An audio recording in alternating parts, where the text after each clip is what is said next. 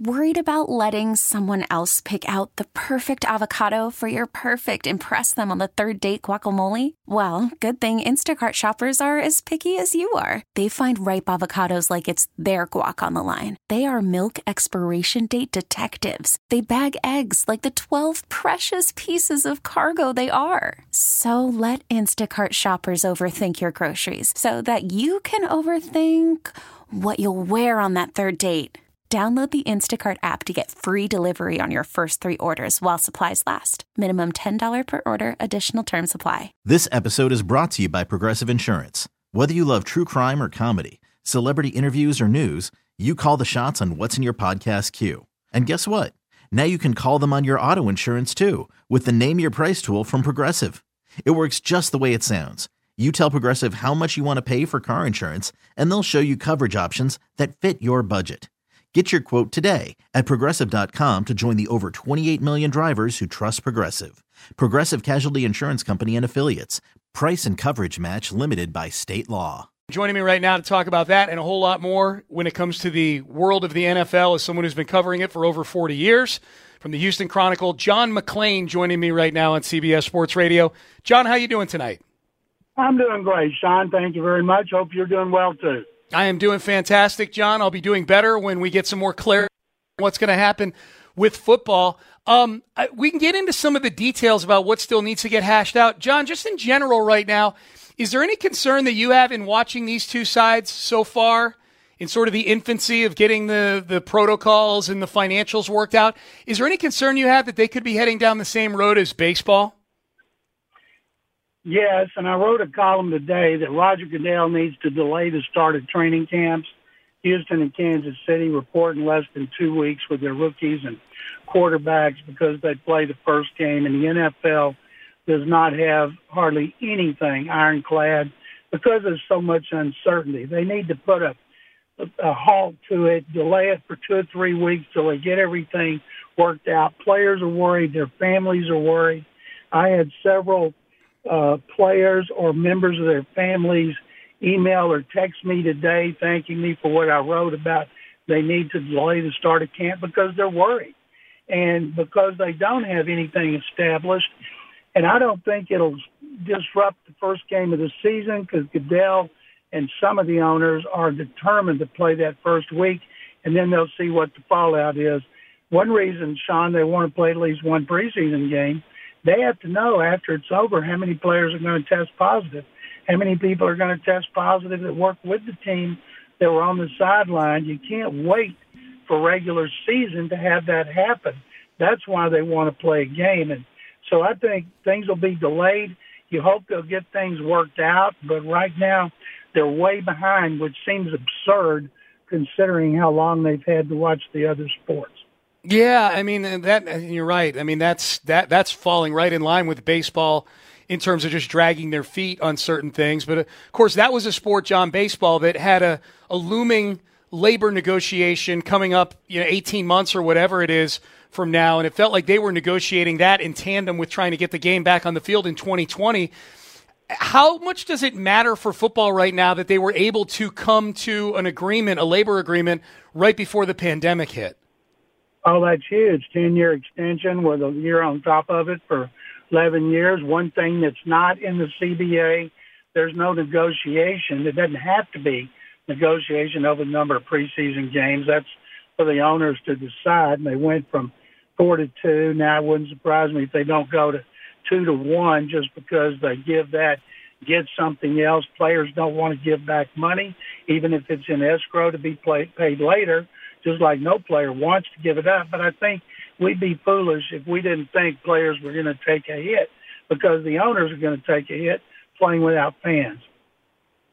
John McClain joining me on CBS Sports Radio. John, I want to stick with the preseason games just for a second.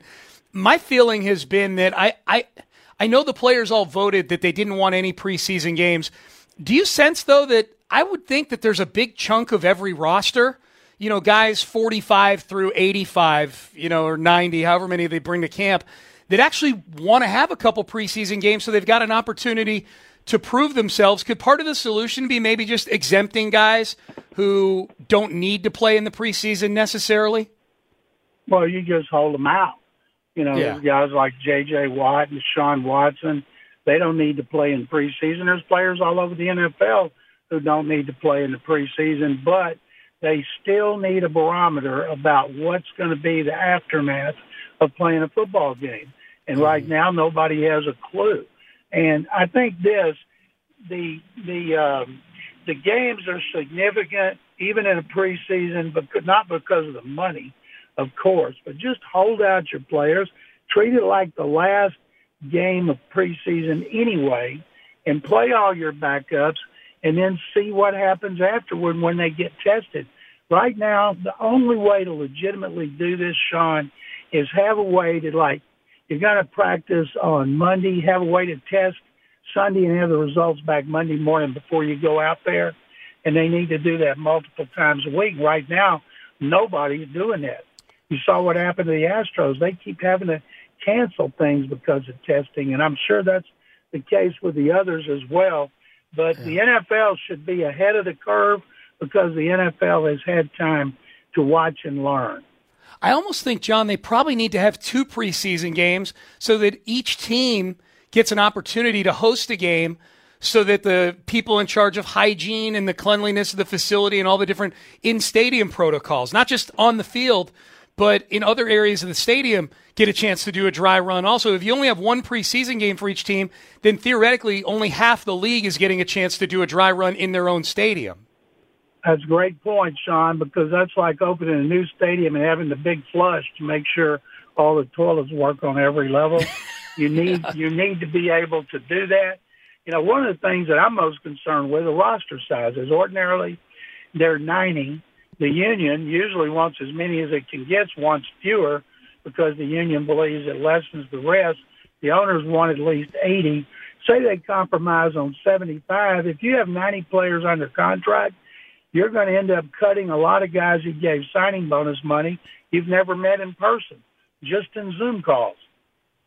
Yeah, it's going to be very interesting. John McClain, Houston Chronicle, joining me on CBS Sports Radio. All right, so last thing, John, on the stuff that's getting hammered out tomorrow, or hopefully getting closer tomorrow. J.J. Watt said this week he would not play if they made him wear one of those face guards to keep all the spit, the COVID, to protect him from coronavirus and the spit flying and things like that. Where do you think that's going to come out? What with respect to equipment for players? And do you think JJ speaks for a lot of guys when it comes to that? Let's see him pass up his contract because he doesn't want to play a shield. Yeah, right. They're not going to make them play with shields anymore, and they're going to make them play with masks because, if you're playing outside and you're in the South and it's early in the season, you're miserable anyway, and there's no way they're going to make them do that. And the fact is they care for 6 days a week, and on the 7th day, they all want to make money. And it's a risk. I think when we see like that offensive line mastermind summit in Frisco, Texas, where the Cowboys are based and they don't wear masks and they're not practicing social distancing with all the knowledge they have, I think a lot of players, especially single players, just don't care that they have the risk, but it's probably the married players or anybody that has children or family members at home, like if your parents are living there, those are the ones who care the most. And all those things have to be worked out. But I think anything about wearing a mask or a shield in a game, that's a pimple on an elephant's backside. John, you mentioned earlier in this conversation about how much feedback you got about the column that you wrote, about the league and needing to be better about preparing for the coronavirus and so forth. And you had a lot of players, families of players, reaching out to you to thank you for writing that column. So I ask you this knowing that you've interacted probably more than most have with the people who would be making these types of decisions. What's your best guess, if you had to, in terms of the number of players that you think might opt out of this thing, or the percentage, or the profile, the type of player that might opt out of this kind of thing? I don't think they don't have an opt-out clause right now, and if you opt out, you're not getting paid, so there'll be fewer opt-outs unless they say if you have a pre-existing condition like sleep apnea or you're diabetic, then maybe you'll get paid. But I don't think you'll have many NFL players opting out because they don't make as much money. Over half the league makes less than $1 million, and their career is shorter, and the contracts are not guaranteed like baseball and basketball. So I think you maybe have a handful because they basically have to, and they need to make it where if things turn out to be safe, say in November or December they come back and they have a vaccine and you can get it, you need to be able to opt back in. That's got to be in the deal. John McClain joining me on CBS Sports Radio, covers the NFL for the Houston Chronicle. So, John, I don't know if you saw this, but within the last hour, Deshaun Watson tweeted, "Money conversations at the table. I speak fluently." So what are we to now read? Are we going to start the same way we were seeing rap lyrics from Deshaun after DeAndre Hopkins got traded? Are these tweets now, I'm assuming, having something to do with Patrick Mahomes' big deal that he got this week? Well, his deal is the timing. Mahomes' deal has absolutely nothing to do with Watson's deal. Watson's agent, David Mogoletta, wants a shorter-term deal that's tacked on the last 2 years of his extension. He was always going to get about $40 million a year. That's what he'll get, depending on if it's 3 years, 4 years, or 5 years. I guarantee you, the Texans and any team would like to have their quarterback tied up for 12 years, but I don't think you'll see that with any other player. And, of course, Mahomes will probably play about 5 years, his contract to be obsolete, and then the Chiefs will redo it. Yeah. What was your initial reaction, John, when you saw the Patrick Mahomes news? It blew me away that somebody would want to be tied up for a team with 12 years. You just don't see that. All the other contracts that have done at least 10, and I can think of 5 quarterbacks who did it, none lasted with their team, none came close to making all the money. And people go, well, my God, they wouldn't get rid of Patrick Mahomes. And I remember they said, my God, they wouldn't get rid of Brett Favre. Yeah, or Cam Newton, or the other guys. There's nobody's bulletproof, man. Like it's a rough sport. John, one of the things that I think has been maybe kind of underplayed through this whole Mahomes thing, the focus has been on Mahomes, and rightfully so. He's the best player in football right now. He's at the top of the mountain. But this was quite a comeback story for a guy that I know you've known for many, many years, Lee Steinberg. Like this is Lee Steinberg. Lee Steinberg's Patrick Mahomes' agent. And I don't know if everybody knows Lee's story, but he had kind of bottomed out, and Mahomes is his big-ticket client now. And this is a climb back up to the mountaintop for Lee Steinberg as well. I've known Lee since 1984 when he represented Warren Moon, and Warren was an unrestricted free agent from Canada. I dealt with Lee a lot then. I've always liked him, always respected him, and then alcohol problems caused him to lose everything. I believe the only client that stayed with him was June Jones, who'd been with him from the get-go, and Lee has made an incredible comeback on and off the field, so to speak. He had Tua Tagovailoa, plus, of course, he's Mahomes. He'll get many more.